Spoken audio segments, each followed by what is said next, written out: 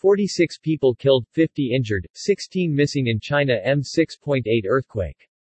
Powerful magnitude 6.8 earthquake struck Ludding County in China's southwestern province of Sichuan today, killing at least 46 people and injuring more than 50.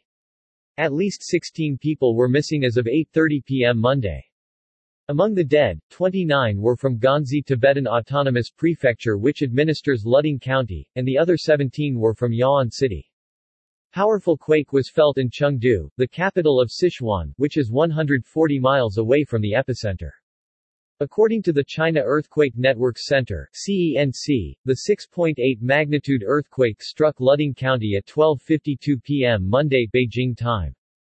The epicenter of the earthquake was 24.2 miles away from the county seat of Ludding, and there are several villages within the 3-mile range.